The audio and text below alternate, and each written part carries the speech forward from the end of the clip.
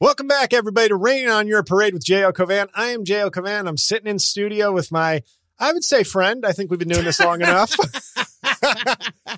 Producer, co-host, everybody's favorite part of the show, Mike. Hello, Mike. Hi, everybody. Hi, JL. How's it going? Once again, say hi, JL first. We go in ranking here. We don't do the we don't say hi, plebeians, and then hello, king. Whatever you say, friend. Thank you. On my way here, I saw a poster. I'd forgotten about this movie, but it's coming out in theaters, I think, for a Oscar qualifying run and then to Netflix. Bradley Cooper's new movie, Bernstein, about Leonard Bernstein or Bernstein. Or, he was one of the bears, I believe, also. People don't talk about that, but he was both a cartoon bear. And JL, that's Bernstein. Shut up. Okay? Shut up. He had a hell of a career, that Leonard.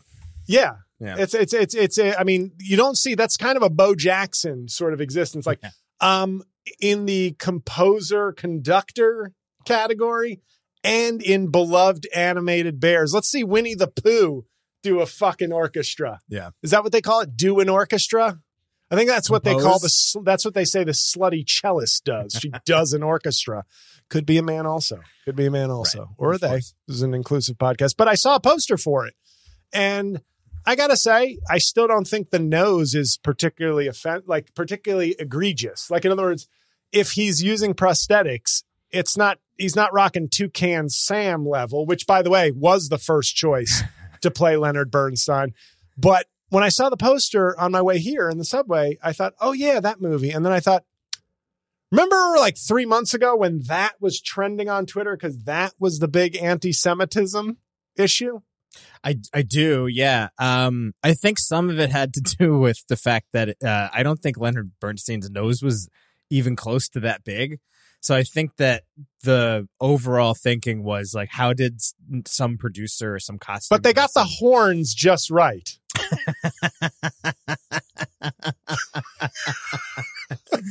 It's a tough time for a horns joke with the Jews. I got to be honest. But I meant the horns section. Oh. I see what you did. It's an orchestra movie. My mind wasn't in that gutter. No, of course not. And I mean, in modern times, who could think anybody would even be remotely anti-Semitic these By the days? way, the educated comedy fan thinks that I have the best air trumpet in the game. You've told me, yeah. I was looking for you to confirm that, not to confirm that I've told the story. I was looking for you to confirm the fact that I do, but obviously it's good. Obviously, we're gonna have another meeting with HR after this episode. But yeah, it dawned on me, and I'm not one of those people who's like, stop complain, like that only a massacre is worthy of discussion. But it did draw in great contrast that like 3 months ago, it was like, have you seen Bradley Cooper's nose?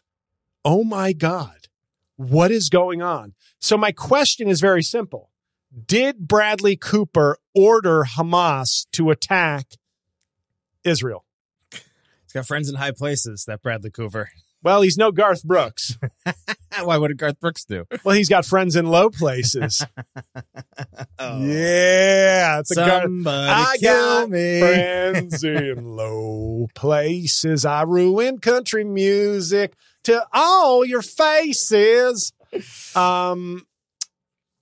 Yeah, it's just it was one of those things that don't like not. You could make a profound point or you could make a flippant point, but it was just like, think of who benefits from what happened. And I'm like, Bradley Cooper is obviously a pretty big power player. Mm-hmm. And we haven't talked about his nose once until this podcast. And that's why people come here. Because they're like, JLC's behind the lies and gets to the hard truths. So my question simply for Bradley Cooper, if he's listening, which I've heard he does from time to time. Right. Did you order the code red? I'm just saying, I think it's a question that nobody's asking and we should be asking. Red pill, right? We're red pilling people right now. I think, and that's what Alpha Bros do. Yeah. We told people. Yeah. They didn't believe. There were some skeptics. They were like, JL, you keep promising Alpha Bro content. You keep promising the porn stars, but I don't see them. Well, you just got your first dose of Alpha Bro podcasting. And I bet it feels good. But I look forward to seeing that movie. And by the way, I might be part of the problem because when I was on Billions, I played a Jewish character. Okay, Darren Russakoff, and I had to blow a shofar so I was doing real Jewish stuff. Like that's the horn, not the one on Bernstein's head, but but I couldn't really do it, so they had to add sound effects. So I'm not even. The point is, anti-Semitism hurts me. As somebody who's played a Jewish person, it hurts me just as much as it hurts the Jewish community. So I stand in total solidarity. But my question is very simple. Bradley Cooper, where were you on October 7th? And can we see your emails? That's it. That's it. And if you have nothing to hide, we'll just enjoy your movie on Netflix with no problem. But I think I'm asking the question that needs to be asked that a lot of people aren't asking. So, yeah, that's it. That's all. That was just my opening thought. That's JL's opening thought. Do we have graphics for that yet? Not yet. Working on it. Mike's just happy that my opening thought wasn't 19 minutes long. Yeah. Okay. I am happy about that, actually. Finally, when I'm shitting on myself, I get robust agreement from Mike. 7 minutes was enough. It's like I have James Harden producing my podcast, just completely attacking the team from within. I want to talk about a couple things. First of all, my nephew made first team all-league in soccer, very competitive New Jersey soccer league. Now we wait for county and state. He was the only junior from his team, I believe, that made first team all conference. Good for him. So yeah, he's real good at soccer, and I was very pumped to see that. Not so pumped to see some of the players from the racist team. I'm sorry, it's New Jersey Soccer, the most racist team, also making first team, but it was inevitable because some of them, hey, sometimes racists have talent. And I'm not one of those people who will say, Ted Cruz is an idiot. Well, no, he's not. He's a terrible person, but he's actually very smart. So, whether it's Ted Cruz or racist high school soccer players in New Jersey, I don't deny them when they do something good. I just get upset when they do. But last night, Mike, are you a fan of the theater? I love the theater, yeah. You do. I love the theater too. And I felt like I see all sorts of things. I like my classical theater. I like my award-winning theater, etc. But sometimes if something gets good reviews, I'll see the mass market, the thing that kind of offends. And last night was one of those nights. I saw Back to the Future, the musical, which still sounds odd to say. It still sounds a little offensive to just be like, because there was a movie called Hamlet 2. Did you see Hamlet 2? I loved it. Hamlet 2 is one of my favorite comedies Steve ever. Coogan, right?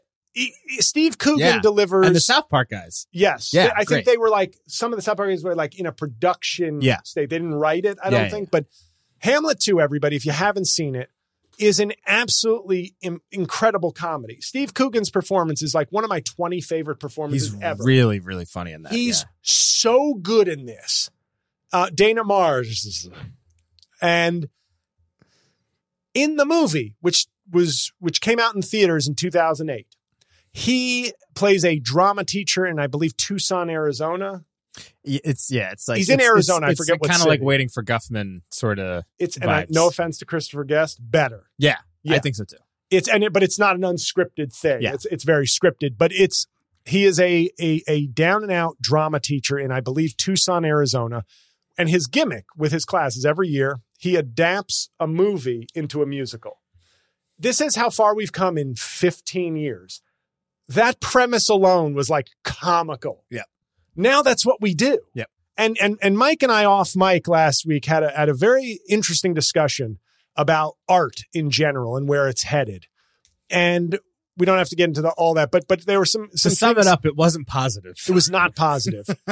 And it's one of those things that we've discussed, how we do video components for the podcast, and it's just a necessary evil now if you want to grow anything or even just get noticed. And there was a time where it was like, oh my God, they're making a musical out of blah, blah, blah. Mm-hmm. And I'm sure there were a lot of talented playwrights and musical theater folks, gays, I'm sorry, who would say, absolutely not. I've written a great original piece. Like, I'm not adapting SpongeBob SquarePants or blah, blah, blah. Shrek. I'm not doing that. And then eventually the dollars dictated. And those were the things that would get produced because they felt the producers were confident in a return on their investment. Well, can I also add, I do think that one of the caveats to this Hmm? is that a handful of those adaptations early on were critically acclaimed. Like Sure. specifically The Lion King. Oh, which sure. has been running for 20 years, Yes. probably, something like Yes. that. So you had a couple of cases like that where, like, The Lion King, they went on stage, they did something that was a little, it's sort of the same story, but they did something visually, Of course. yes, like different. And that was kind of like a first for Broadway. But now, yeah, it's Shrek the Musical. It's Right. whatever, the producer, same thing. Great adaptation, possibly better than the movie, Anyway. Yeah, well, no, and that's so you're in this dilemma where it's like, well, this isn't real theater, but it's like at some point, if the work is on these things, then maybe it is good. Like some of these things are good because you can be a starving artist or you can be a good artist who's getting money, right? Who's getting paid. And at least I feel like the more of these things you see popping up, the more you're like, well, this isn't being written by some hack.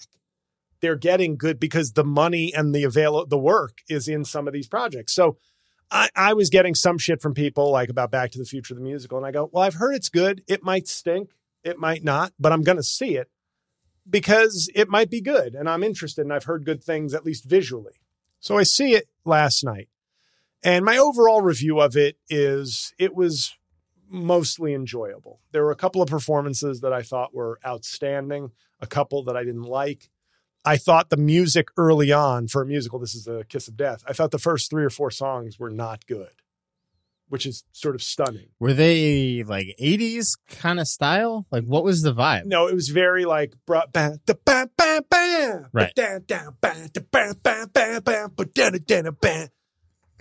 Yeah. Like, so you gotta, me and Laura looked at each other and we're kind of like, uh-oh, like, have we been fooled? Have we been duped?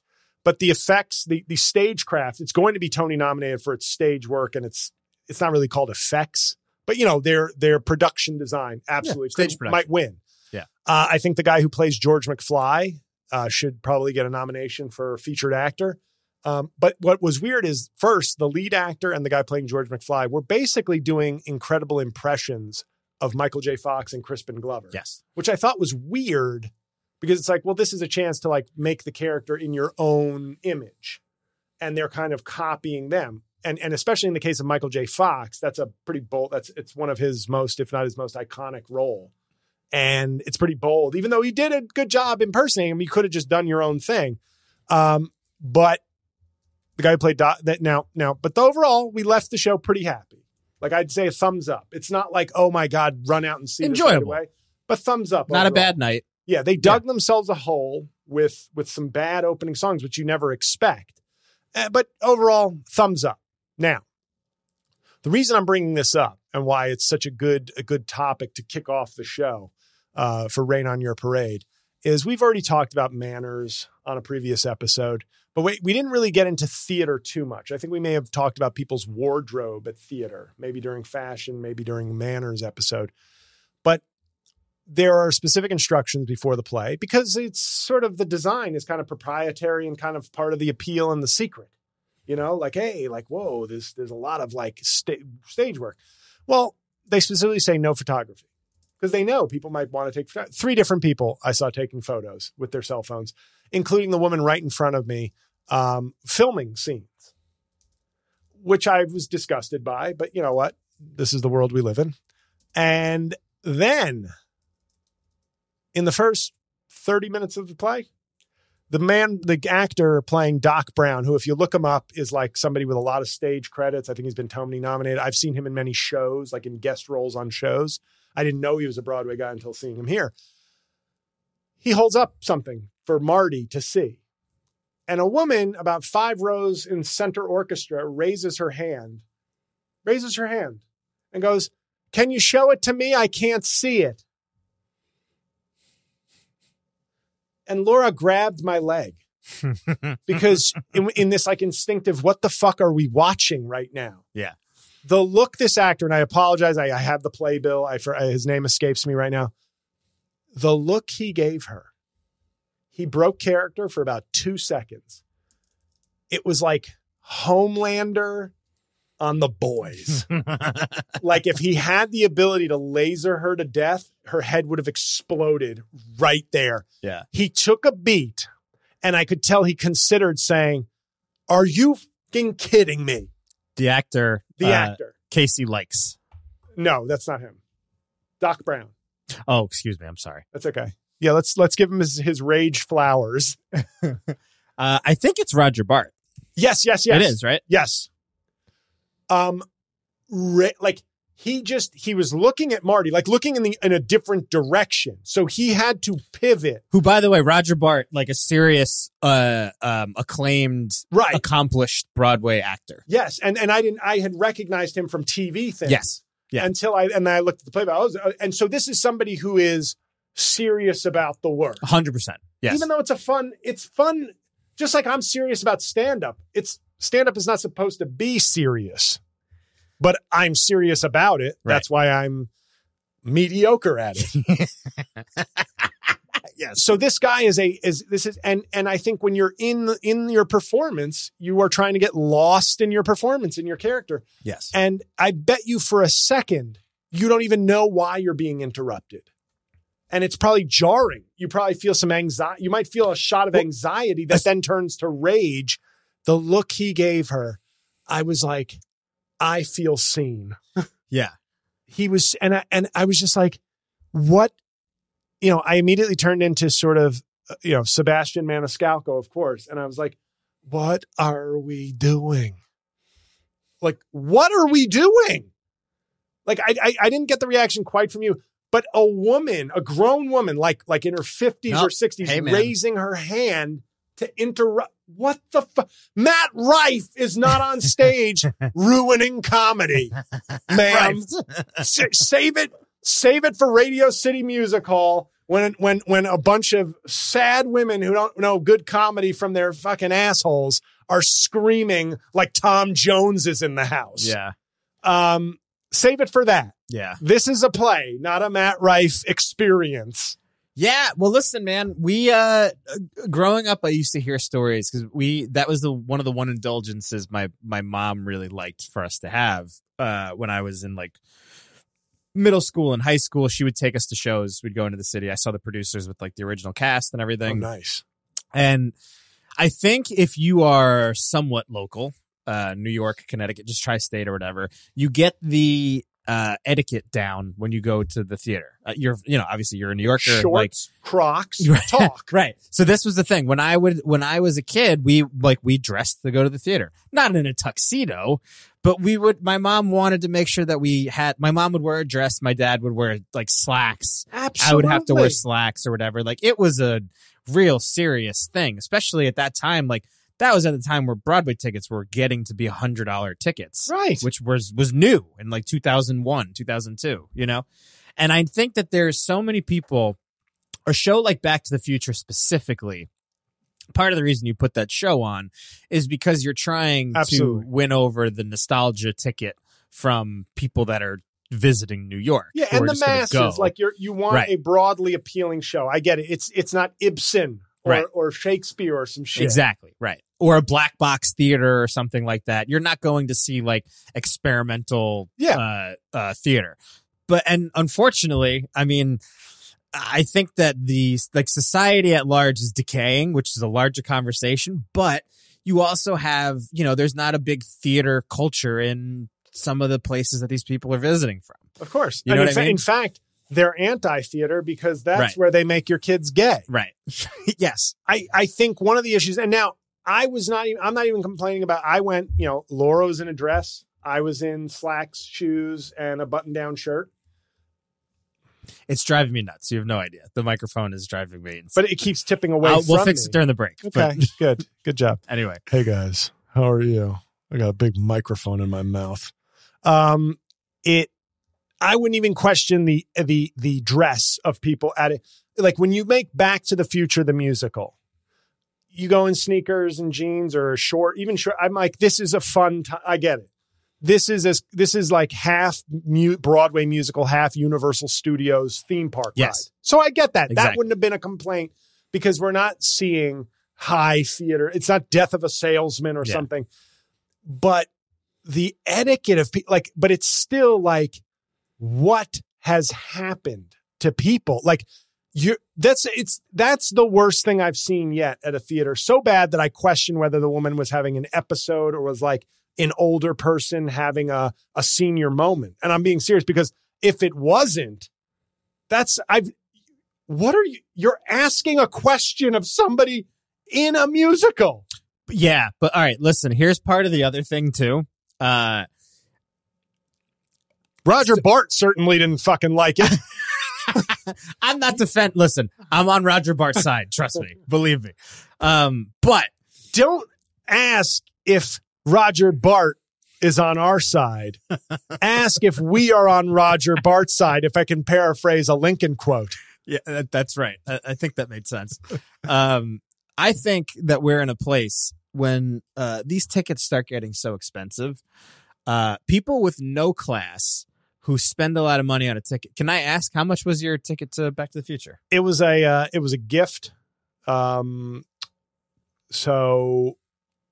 if I had to guess, I'd say they were like $120, $130 a pop. Yeah, okay.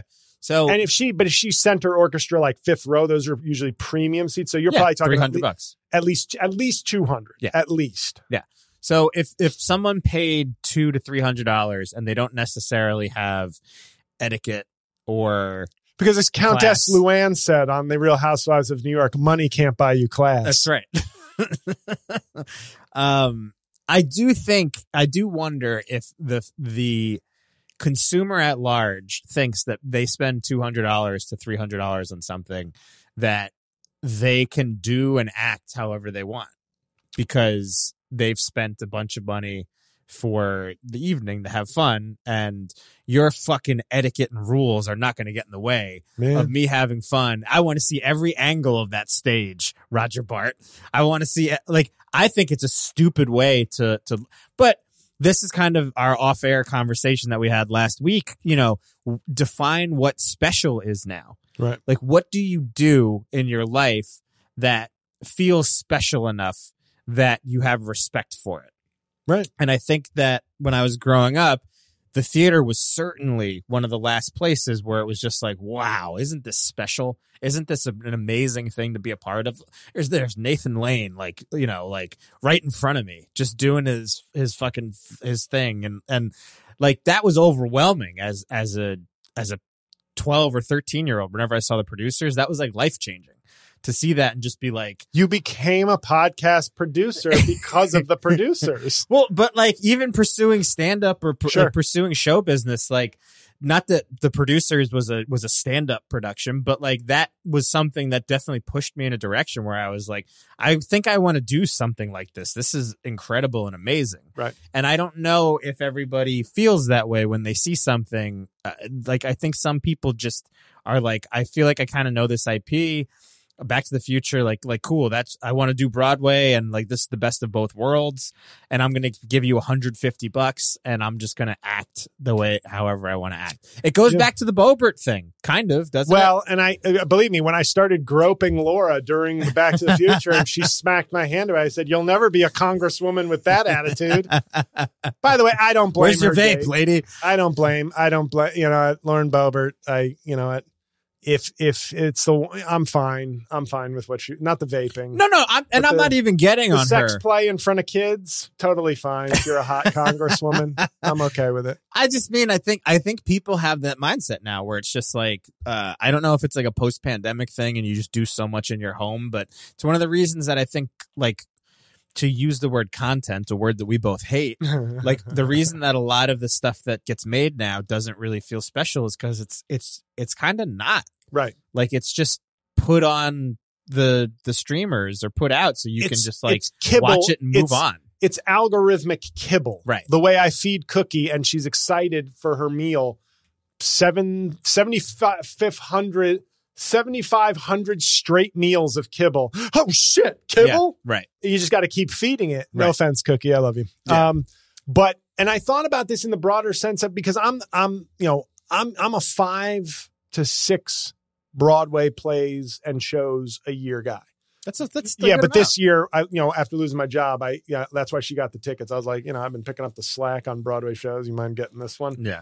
But I try to mix it up. I'll see a big critically acclaimed mass market show, not because I'm like, I really want to see The Wire, the musical, but if it got like a gold star How from insane the Times, would that be? it's coming.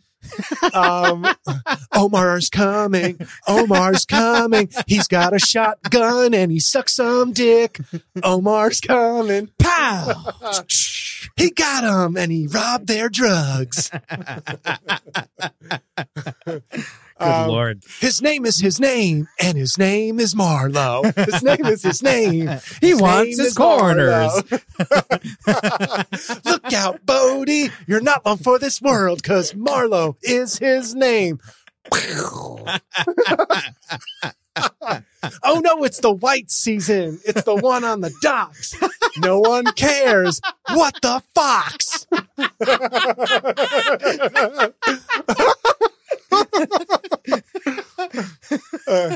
Oh man. It's season 2. It doesn't mean much, but you need it for the last scene of the show. There you go. Yeah. Love it. Anyway, yeah, that was The Wire, the musical. Send me your checks, producers, if you want to talk. Let's get this done. But I see a mix. I see a mix of stuff. But of course, if I see like, hey, there's a big play I've never seen, or and I've missed. You missed some. It's sad when you're like, oh no, that won't be around for another 20 years now. But I remember seeing Audra McDonald in Ohio State Murders, and it was this critically acclaimed play that was being produced for the first time. She's a 6-time Tony winner, the most ever, like Meryl Streep of stage, of Broadway. Theater I saw it like close to its opening. It was like theater was half empty. It closed early. And I was just like, there aren't even enough people artistically curious, because I was just like, I don't know what this is about. You tell me it's got good reviews.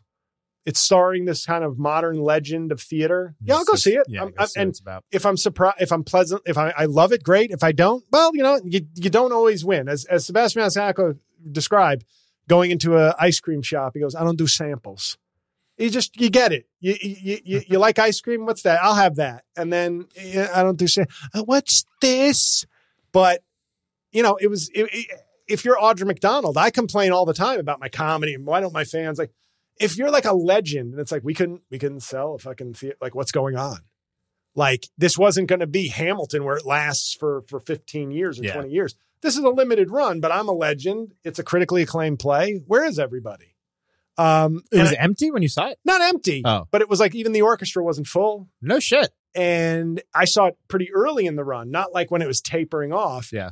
And it's just a weird thing because even as a kid, I just feel like Broadway was a bigger deal. Like in our lifetimes, Broadway was a bigger deal culturally, aesthetically. Like it was, like I said, I just feel like I'd feel weird unless I had an injury going to a Broadway play in sneakers. Well, dude, I do think the ticket price is a part of it. And I think that I think it's weird that the ticket price doesn't let people know this is important. Like, no, but this is what I think happens. I think it's just like movies. Like the whole thing in movies now is about getting as much IP as you can. And that's the value. Like the value is not in the actual movie. It's about having Barbie, and it's just like, this is going to make us $500 million. Well, thank God they made a good movie. I really liked Barbie. Yeah. I'm glad they made a good movie. I'm not shitting on it. Right. I'm just saying it's like Mattel. Because they didn't have to. The problem is they probably didn't have to make a good movie. Yeah, they didn't. I think it was just like they had Margot Robbie. She looks like Barbie. They had people involved that I think got women excited. That's a different conversation.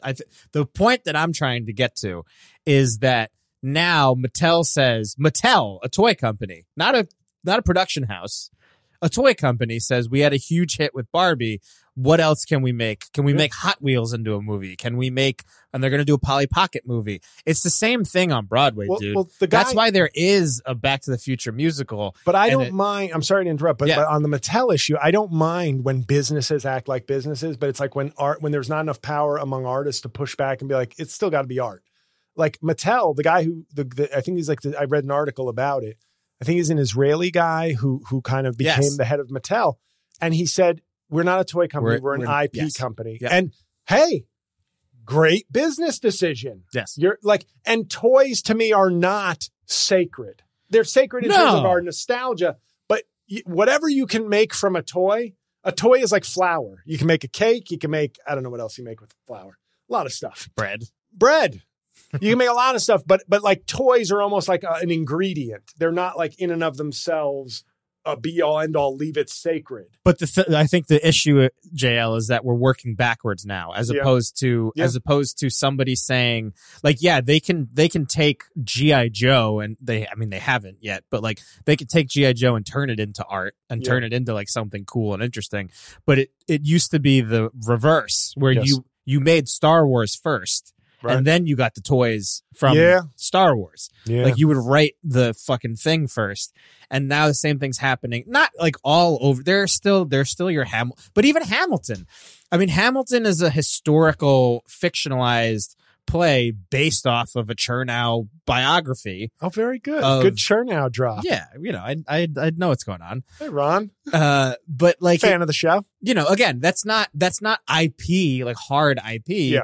It's inspired, but that's kind of the name of the game now. You start with Back to the Future and you say how like this will entice if we have to justify $150 ticket, right?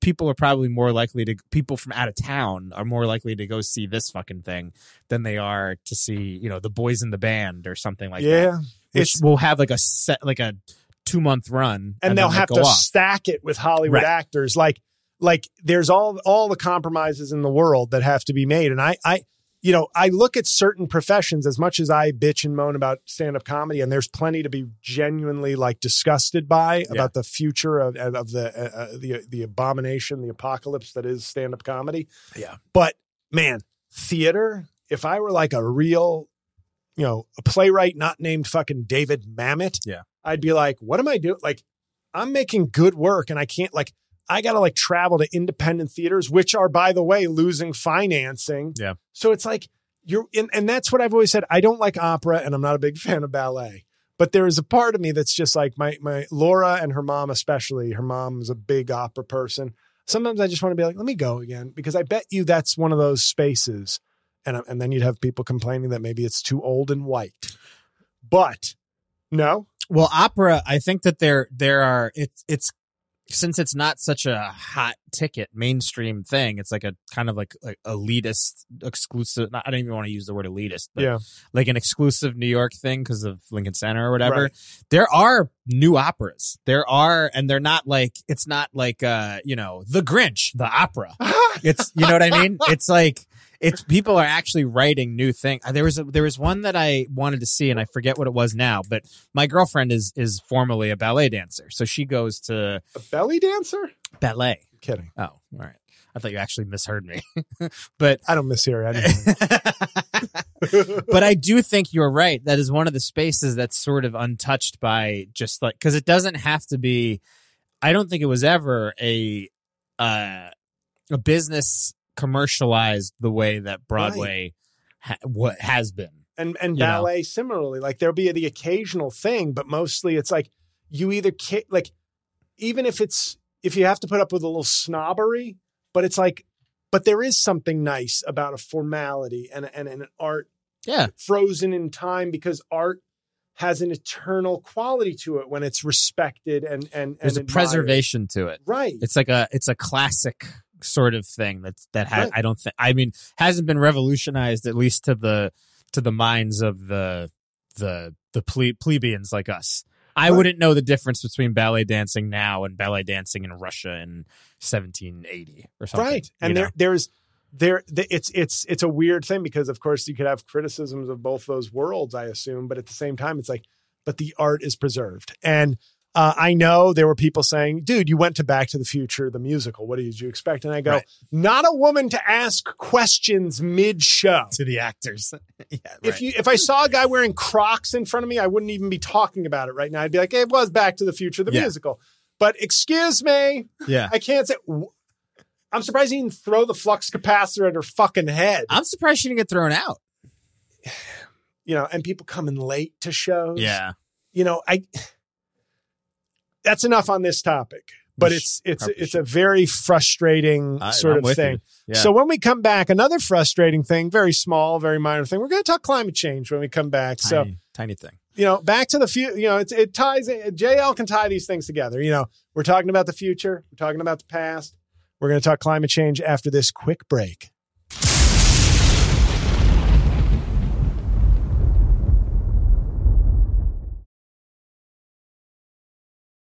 And we're back with Rain on Your Parade. That was a fun discussion about theater. Mike, thanks for chiming in. But now I want you to be quiet because this is important. Okay. We're talking about climate change in this segment. And the reason I want to talk about climate change, it's sort of important. I think you'd agree. Yeah. It's top 10 issue.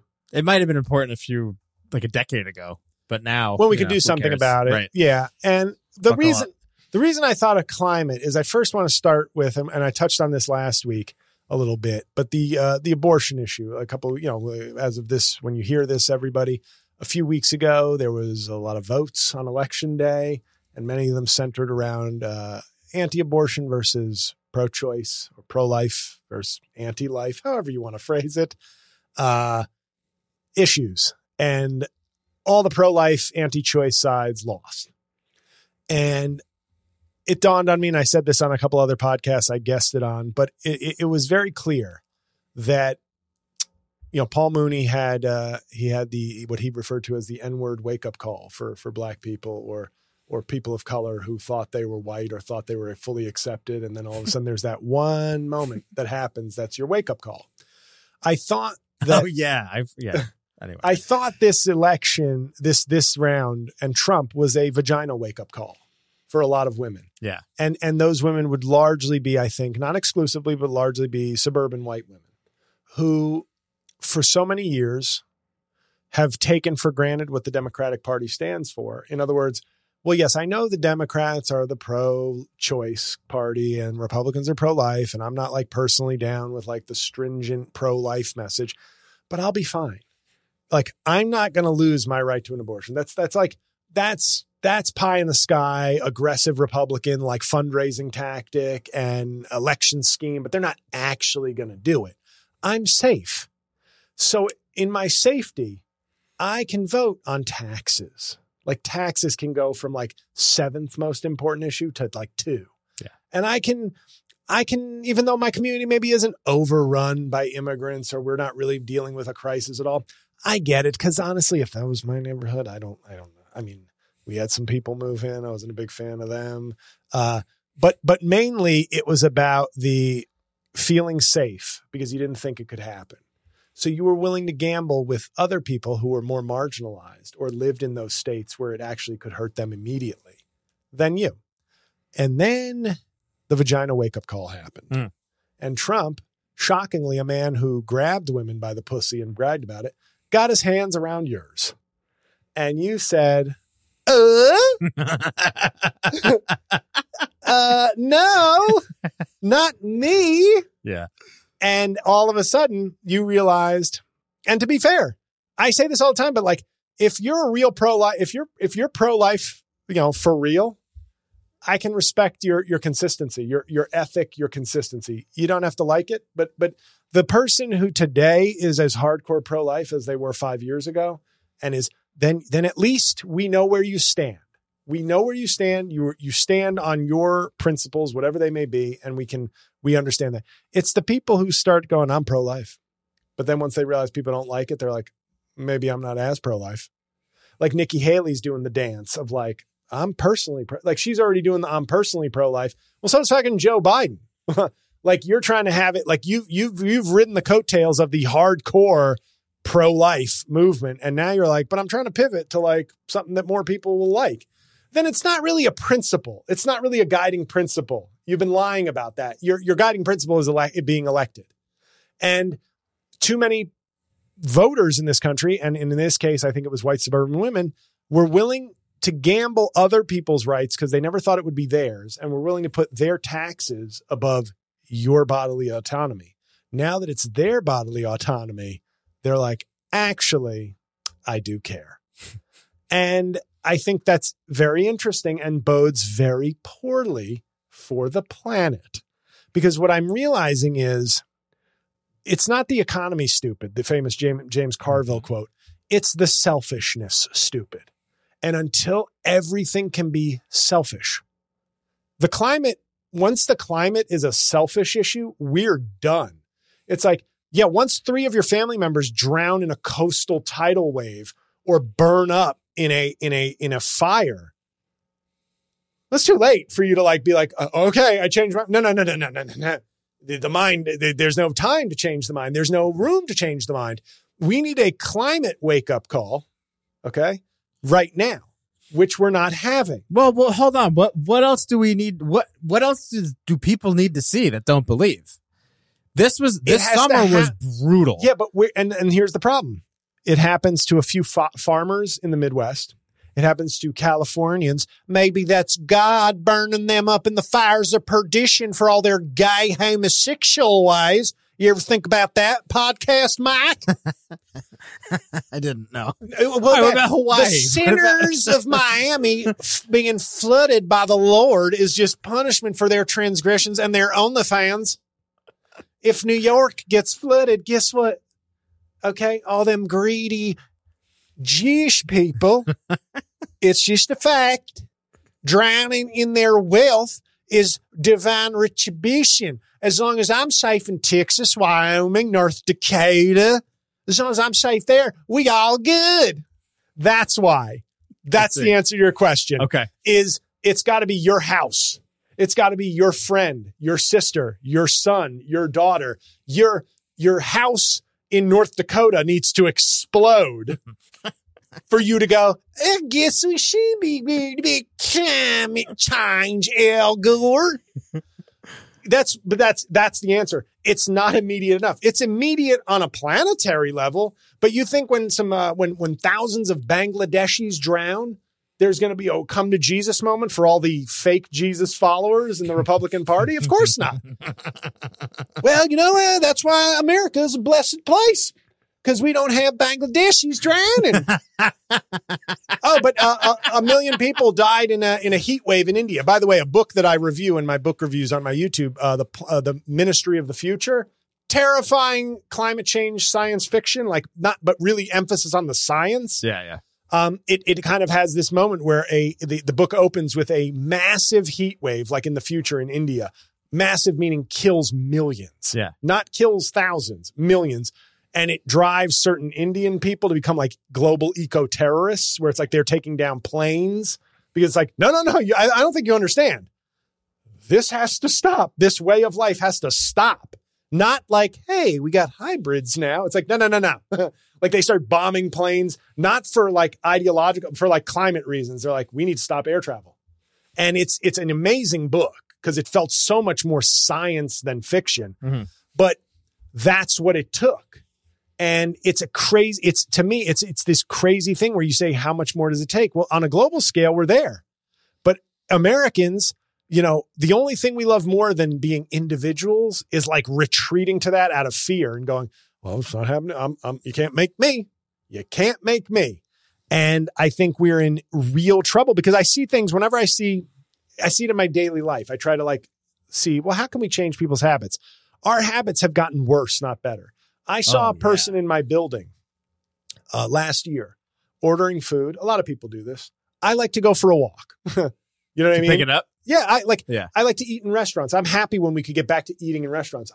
Takeout or delivery is like almost a bad weather or late night thing for me. I see people getting their breakfast delivered now. Guilty, unfortunately. Sorry, dude. But I'm running a business. The one thing I will also say is, where I'm at in Jersey, it's all car. Like you might have a guy on a bike delivering you. At least there's no like ecological damage really if it's a guy on a bike. But still, I mean, like if you look at the micro. No, I think plastics. You're a disgrace. Don't get me wrong. I think you're disgraceful. Yeah, sure. But I think that when I see somebody getting their breakfast, like I'm just like, whatever. It could be an isolated incident, but the one that stuck out to me was when I saw a woman waiting and a guy in a car arrived, presumably a Seamless or DoorDash, handed her a bag from Wendy's. Okay. You wanted Wendy's. I get it. Maybe you don't have a car. It's a mile away. But she kept waiting. And another car pulled up with a bag from McDonald's. And I was like, we're fucking done. I've done this as well. But yes, you're right. It is grotesque. At least it's grotesque. You can't settle on no. Well, I don't want to just have one fast food. Can they feed it? Can a third person arrive to feed me my French fries? Because fuck the planet in every possible way. Well, then I'm glad you're here because you know what? Listen, I might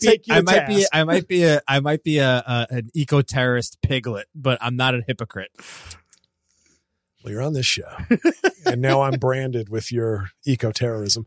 But that was an eye-opening moment for me because I was like, oh, I guess we can do that. If we're willing, like now we can have two people driving cars to pick up $13 worth of food from two different locations. And it blew my mind. And then, of course, I see commercials for Goldbelly, which is like the extreme version of this. Now, the Ivy ship like Gray's papaya across the country. Yeah, it's like I had really good mashed potatoes in Wyoming. Yes. Could you put these on a plane yeah. and deliver me Mama's mashed potatoes from Cheyenne, Wyoming, please? Yeah. That should be illegal. I'm sorry. That should be illegal. In this day and age, you know, like it's hard to argue. I mean, like but this is the thing. This is the thing, JL. To your point, I do think convenience is king, and I think that's why I wrote a blog several years ago that I will share. Perhaps maybe I'll send it to you to put in the show notes for this episode. It was called "Convenience is Killing Us," and then I saw some guy like a year later wrote one on his like meet. I was like, "Get out of here!" Yeah, you saw it in the Atlantic. Get out of here! Damn, I did that first. I did it first. Like Ray J, I hit it first. Yeah. I don't think Ray J was first, by the way. No. I was first compared to Kanye. The song should have been, I was before you, Kanye. I was 31st. But it's like when I see Goldbelly, I'm just like, what a great idea. And then I go, wait, that's terrible. Mm-hmm. And that's why like little things I can do. I stopped using Amazon. Like I use Amazon in emergencies for like props, but I don't use Amazon for anything. But I don't like, when I order books from Barnes & Noble, little thing, but I do pick up in store. Because a book, there are so many things that are not urgent. Yeah. It's like, well, it's convenient. No. At least important. I think important should replace convenient in the way we think about things. Because there are things you need delivered. You need, like, I get it. So JL, this is the thing. I think that our generation and the generations before us are very responsible for the convenience killing us. Yes. But I do think as annoying as Gen Z and Gen Alpha are. Who the hell are they? They're the ones behind Gen Z. How old are they? Kids. They're like kids. Like all of them are kids, or like if I hooked up with like a Gen Alpha person? I think if you hooked up with a Gen Alpha, you'd be in big trouble. There's no 18-year-old Gen Alphas? I don't think so. So he lied to me? But I do think they care about the importance of these things. I do think, and I think that's why a lot of like older generations are just like, fuck these kids. Right. Who do they think they are? But they're, I think, picking up the mantle of like, we really do have to worry about this because otherwise this is going to be Can we a get big somebody problem. a little less oppressive than Greta Thunberg, though? She's a little harsh. Sure, I guess. I hadn't thought about Greta in a while, but like, yeah, I mean. Was she Gen Z? I think she's Gen Z. Okay. Yeah. But it's, yes. And I think that's what I would say. My ethos would be, we need to replace convenient with important. So I'm not trying to deny you good services that we've developed. I'm trying to say no more Goldbelly, no more like 3 orders from 3 different restaurants. Cause like, you like the fries there. You like this, like at least when my brother does that, he picks it up. Yeah, sure. He, like, because he likes the fries in one place. But I just think we're in real trouble. And I just want to see, there was one other point. I don't like to show that I'm to claim. Don't know what that says. Can't read my handwriting. That's good comedy. But I think climate has to be the next thing that we have to learn our lesson. Democrats, centrists, people who care about the future. There are Republicans who care about climate also. It is the most important issue. That's not saying it's the only important issue, but this shit is, to put it in terms that maybe some people can understand, this is the White Walkers of issues. There are other issues. Do I want Cersei to get away with her bullshit with the mountain? Of course not. But as we saw, Cersei didn't join in Game of Thrones. She was the one holdout who was like, I'll be selfish. Don't be her. The lesson is don't be the incestuous murdering queen. Be part of the solution. And I think it is the most important issue. And if you got your vagina wake-up call from what Trump did, Trump simply I never give Trump compliments. All he did was exactly what he said he would do. Mm-hmm. That's what Trump did. He was the first Republican to run on the dystopian women-hating future, but he did it. You voted for it because you thought, really just taxes. Really just taxes. Nope, not just taxes, okay? So you got the vagina wake-up call a little late. It's too late for some of the women already in the year or 2 years who couldn't have care or had to do some back alley shit. It's too late for them. The climate has to be now. It has to be now because when the wake-up call comes for every one of us, it's because we are burning and drowning. It's too late once that call comes.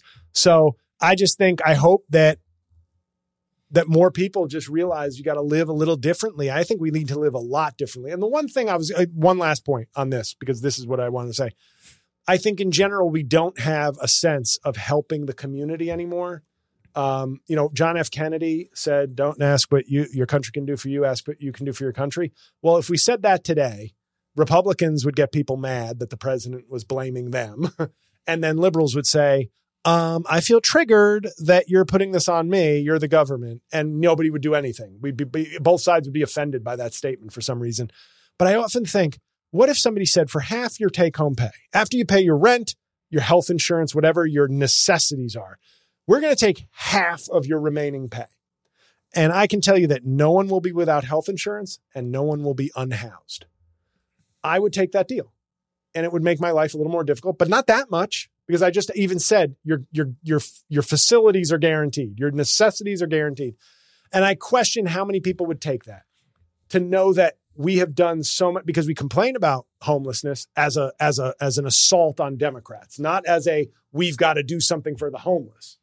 And I would just be curious if we could change society in that way. Maybe I'm starting to sound like a Democrat socialist. I don't care. I'm just curious as an intellectual exercise. If I could promise you two of the greatest problems we're dealing with in this country could be eradicated, but you would have to take one less vacation, see 10 less movies, see whatever the math would be on that. How many of us would really do that? And I think the answer is not as many as should and not as many as we need. So get your climate wake-up call. You got your vagina wake-up call. I hope to the millions and millions who listen to this that they heed the climate wake-up call. Anyway, Mike's favorite section coming up next. It's Comedy Talk. Back in a minute.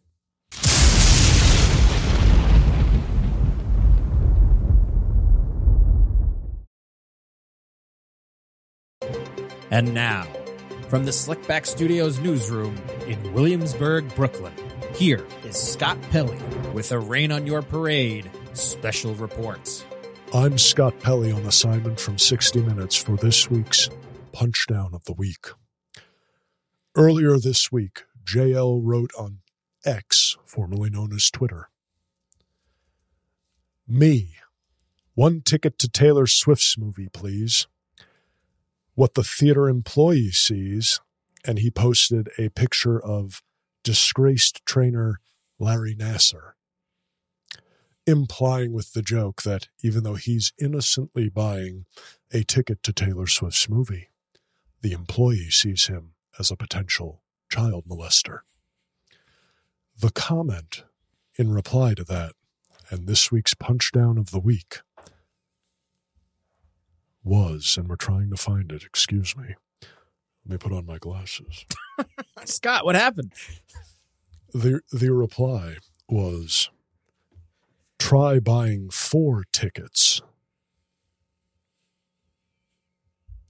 Completely unnecessary, and the person added a laugh emoji to their response, but only gave JL a thumbs up for the initial joke. Absolutely disgraceful. You're the Punchdown of the Week.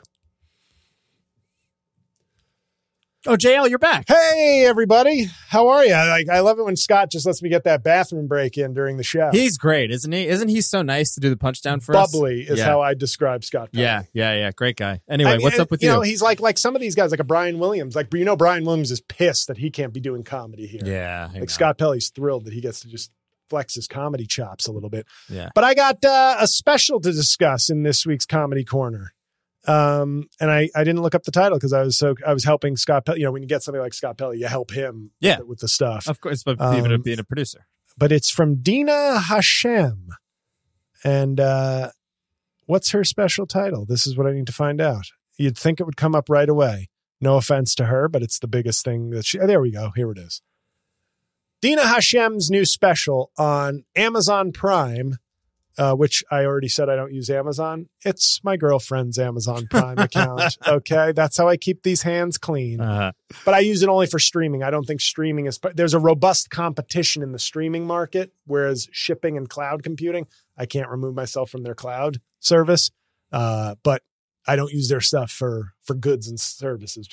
Anyway, I already seem like enough of a hypocrite. Dina Hashem, her stand-up special, Dark Little Whispers on Amazon Prime. Now, I watched this. I had seen, I think, comedian Sam Morrill was one of her producers on this. Yeah. And I think she opens for him in a lot of his shows on the road. I believe so, yeah. So now I know who to take out if I need to maybe bump up myself in the feature world. But I watched this out of curiosity. I hear her name enough. And I always, a lot of people I've seen this, especially around women, but it's often used for drier comics who really aren't that funny or hilarious, but you go, oh, she's a great writer. I think you even kind of instinctively said it. Yeah, but I meant it. But you know what I mean when people are like, oh, great writer. It's like your way of kind of being, whenever somebody talks about my comedy, unless I'm writing scripts or sketches, I want them to go, oh, really funny. Asshole, but really funny. Whereas great writer, even if it's true, it's like, but you do comedy, you want the total package recognized first. Before you start parsing it into what works and what doesn't. So I was a little primed for her to be kind of like a downer with some witty jokes but I was praying. But what I saw, it was a really good special. I was really happy with it from almost start to finish. The key test is I call it, when I can predict a joke that's coming, I call it a pick six. That's my invention. Not the pick six in football, but the comedic pick six. When I see a punchline coming and call it, Laura has seen me do this with specials where I've called out 6 or 7 punchlines in a half hour. And not always obvious ones, but I'm like, I know where this person's going. She only got one. She got one pick six in 47 minutes. That's good. That is good. Yeah. That's a good test. Now, I was disappointed when I got it because it was real obvious. You know, everybody's got a few, right? Sure. And the fact is, it was almost like she piled all her pick sixes into one pick six. I had a few pick sixes in my act. I had a lot of, and then she walks up to me and says, everybody, by the way, loves Gianluigi Covini. So I know. Yeah, there'll be no slander. There'll be no slander for JLC. Hey, so I'm watching Dina Hashem direct. But I really enjoyed it because what I'll say about it is she has a low-key demeanor on stage. Yes. But it's not what I hate, which is when it veers into, I'm doing a character. And you're going to laugh at the character of like, I'm downer girl. Here's a witty joke, but it's made even funnier because I'm like totally not into it. It felt much more authentic, much more like she's just low key, not like I'm low key because this works, but like I'm being authentic on stage. Really good jokes, funny pretty much throughout. So it's just a strong recommend, and I'm happy because I do go into, I'm such a comedy cynic that I go in with preconceived notions. I've seen she's a really good joke writer. And that triggers in me like, okay, does this mean it's like on paper she's good, but the performance is going to be wanting? Really enjoyed it. So Dina Hashem, what did I say? Dark Little Thoughts? Well, it's new on Amazon Prime. Dina Hashem, her new special. I think it's Dark Little Thoughts, Dark Little Voices. I can't remember. Dark Little People. Yeah, Dina is very authentic. That is how she is off stage. I came up with Dina. She Dark Little Whispers. Apologies. Dark Little Whispers. Dina blew past me pretty quickly, and but she was always extremely lovely and nice, and definitely she's not, it's not a character. She's like that off stage, and I've always loved her. Thought she was really funny. She used to remember when roast battles were like a really big deal. Yeah. She used to dominate those. She was really good on those, and that's why I always say she's a great writer, because you have to be good at that. When I think of like somebody who's really funny, and I don't think of a great writer, I think of like JB Smoove, another person who I love dearly. Also, not the greatest talker. Yeah, right. But he's like the type of dude that just like he makes you laugh. He just like can't not make you laugh. No one humps a stool better. Yeah, seriously, I love it. I think he's so funny. But Dina, yeah, I mean, I just think immediately fabulous writer, just because of how well I knew her in the scene and how like what I would see her do. She just used to destroy people on those roasts. I'm sure you won't be surprised to hear this. I only did one roast battle in my life. It was part of like a festival, and not you. I eviscerated I'm sure I Oppenheimered him. Yeah, but I never wanted to do it because I was just like, can I get a set? Yeah. Now we're going through the phase where for the next year and a half, the only way to get into a comedy club is to basically roast someone you don't know, which means either doing a lot of research, which I did when I destroyed this. I mean, I fucking destroyed this, or we're going to make fun of appearances because I don't actually know this person very well. Yeah. And it was like, it felt so redundant. Yeah. But Gianluigi looking like his mom makes him a dinner. Oh, look at this guy. Hey, but yeah, Dina Hashem, strong recommendation. I always like being pleasantly surprised. Not that I didn't think it wouldn't be good, but I was like, is this going to be good? And I don't really give a shit. It's like, whatever. But I was like, I finished it and I was like, that was good. That was a worthwhile 48 minutes of stand-up comedy. I mean, would I have liked it to have been a full hour? I mean, come on, why are you cheating on the exam? But the point is, it was good.